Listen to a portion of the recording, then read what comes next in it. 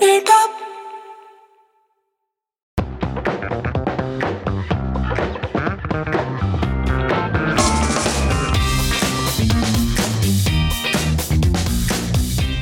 Hey guys, welcome to another episode of Cape Town, a superhero podcast about superhero things.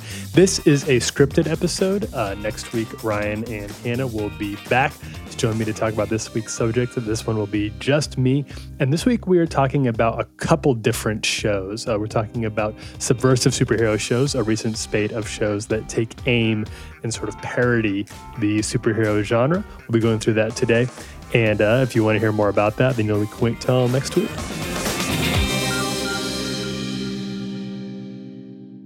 So depending on how you count it, the current era of superhero movies is about 20 or 21 years old, which means it's only natural that it's entered a stage of self-loathing.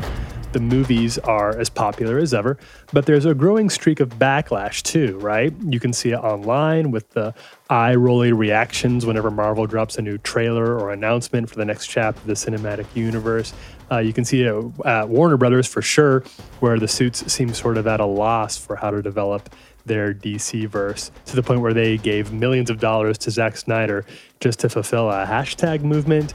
And you can see it in a new spate of streaming shows that are attempting to take superheroes down a peg by subverting the whole concept. Netflix's Umbrella Academy, Amazon Prime's Invincible and The Boys, Netflix's Jupiter Ascending. Lots of superhero movies pitch themselves as superhero movies for people who don't like superhero movies, right? But these shows seem designed to appeal to folks who actively hate superhero movies and are interested in seeing not just the genre satirized, but our current national obsession with them mocked as well. Now, these shows are all based on actual comic series, and the adaptations are varying degrees of good, some less good, some more good, and in some cases, they also have a fondness for the genre itself.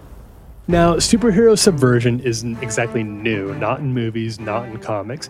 Obviously, Alan Moore and Dave Gibbons' The Watchmen, probably the most respected comic of all time, and it's the godfather of this genre, or this niche genre. That comic has gotten 2 adaptations, Snyder's flop and HBO's very good televised sequel. And we will talk about Watchmen at some point. I'm going to kind of skirt over that one for now, since it deserves at least one episode all to its own. So we'll come back to that one.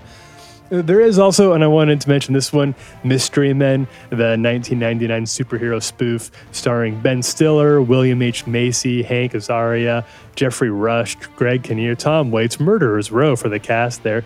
It's a pretty funny movie, and that probably would have landed harder if it happened just a few years later, when audiences would have been familiar enough with superhero tropes to appreciate the jokes. Hasn't all aged great, but still worth a rental for some pretty funny cracks at the genre.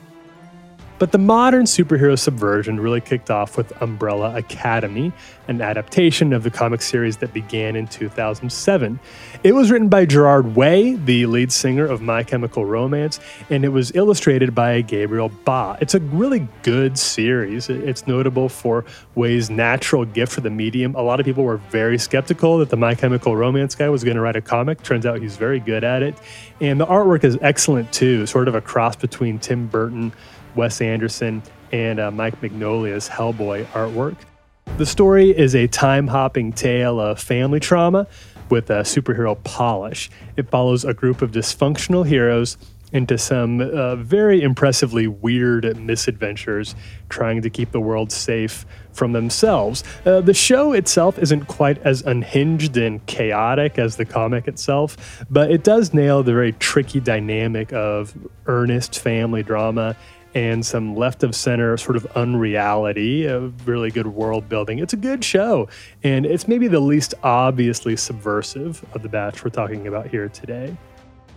Next up is The Boys. Unlike the rest of these, The Boys was actually a product of one of the big 2 comic book companies. For about 2 seconds, writer Garth Ennis only got 6 issues of The Boys out before DC canceled it, apparently worried that its satire hit a little too close to home. And they were right. The idea behind The Boys is basically, what if superheroes were secretly sociopaths? In The Boys, a very thinly veiled Justice League pastiche, who are called the Seven in this, are beloved by the public and trusted by the world's governments, but are also murdering psychos when nobody else is around. That secret is known only to a select few who've had their loved ones killed, either deliberately or by accident by the Seven, and now they're working to expose the world's greatest superheroes as criminals and frauds without getting killed by them. Now, in my opinion, the comic series that this is based off of was a failure. It was way more interested in showing how gleefully cruel and abusive the Seven could be than in really developing its own critiques into something interesting. Now, the show is exec produced by Seth Rogen and Evan Goldberg, and I think it really improves on the formula in every way. I do not like the comic series, and I think the show is really quite strong in a lot of ways.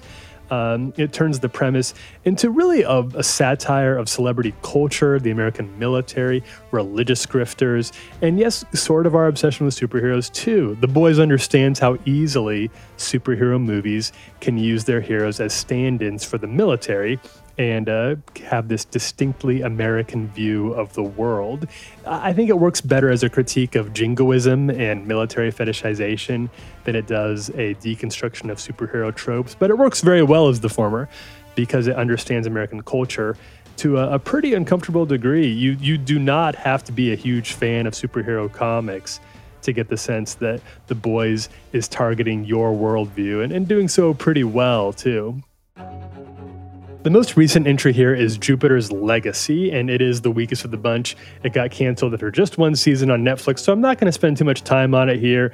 I will recommend the comic itself, written by Mark Millar, and my mileage really varies a ton on Millar, and sometimes he can get pretty obsessed with his own edginess. But this series mostly avoids that, and it also features some very, very good artwork from Frank Quitely, who's always worth. If he's on a book, then you'll at least know you get some good artwork out of it. So can't recommend the show, not very strong, but the comic is pretty good.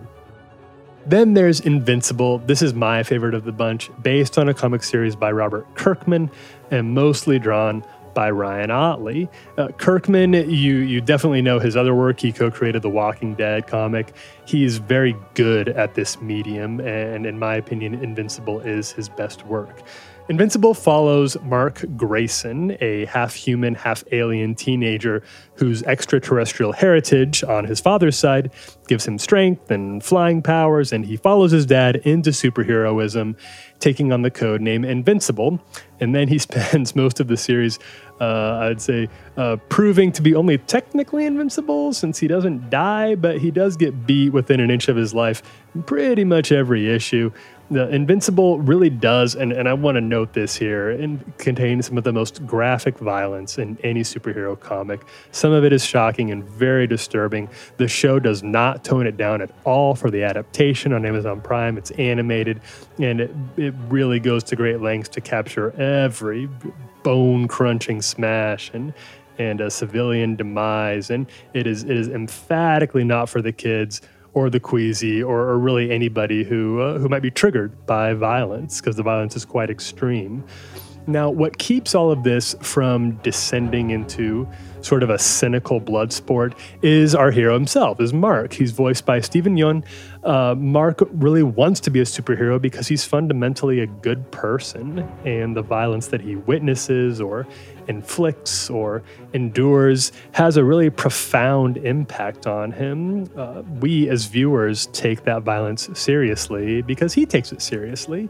And while the show racks up a very high body count, it never really loses its moral point of view in all of this, and neither does our hero. Invincible, really one of the few superheroes in all of this who remains truly heroic throughout. So kind of hard for me to recommend because of the violence, but very impressed by the quality of the writing in both the comic and the show itself. And I think that's because Kirkman is actually, while Invincible is obviously interested in poking some holes in superhero mythology. He's also very clearly a fan. He's written X-Men, Fantastic Four, Captain America, among many others from Marvel. His son's name is Peter Parker Kirkman. So the satire here is coming from a place of genuine affection. He understands why this genre is so special to people, but he also knows that doesn't make it above reproach. The result is a really great story, works on several levels, as long, of course, as you have the stomach for it. So superheroes can be a little bit ridiculous inherently, right? The people with powers who put on costumes to fight bad guys, these started out as stories for kids, and transposing these stories into stories for grown-ups has met with varying degrees of success. And it's easy to understand why people who don't like these don't, right? It can be a little bit ridiculous, and that does make it ripe for parody and subversion. And that's a good check, I think, on the current glut of superhero content out there. You need this stuff to sort of poke holes when something gets this big and this powerful. The subversion is powerful too, and helps undercut all of it. The fact that not all of the subversion works probably just goes to show that the best superhero stories aren't as easy as they look. And the fact that some of it works very well, that just means that they're holding up a mirror to our current obsession with superheroes. And what's the matter? You can't take a joke?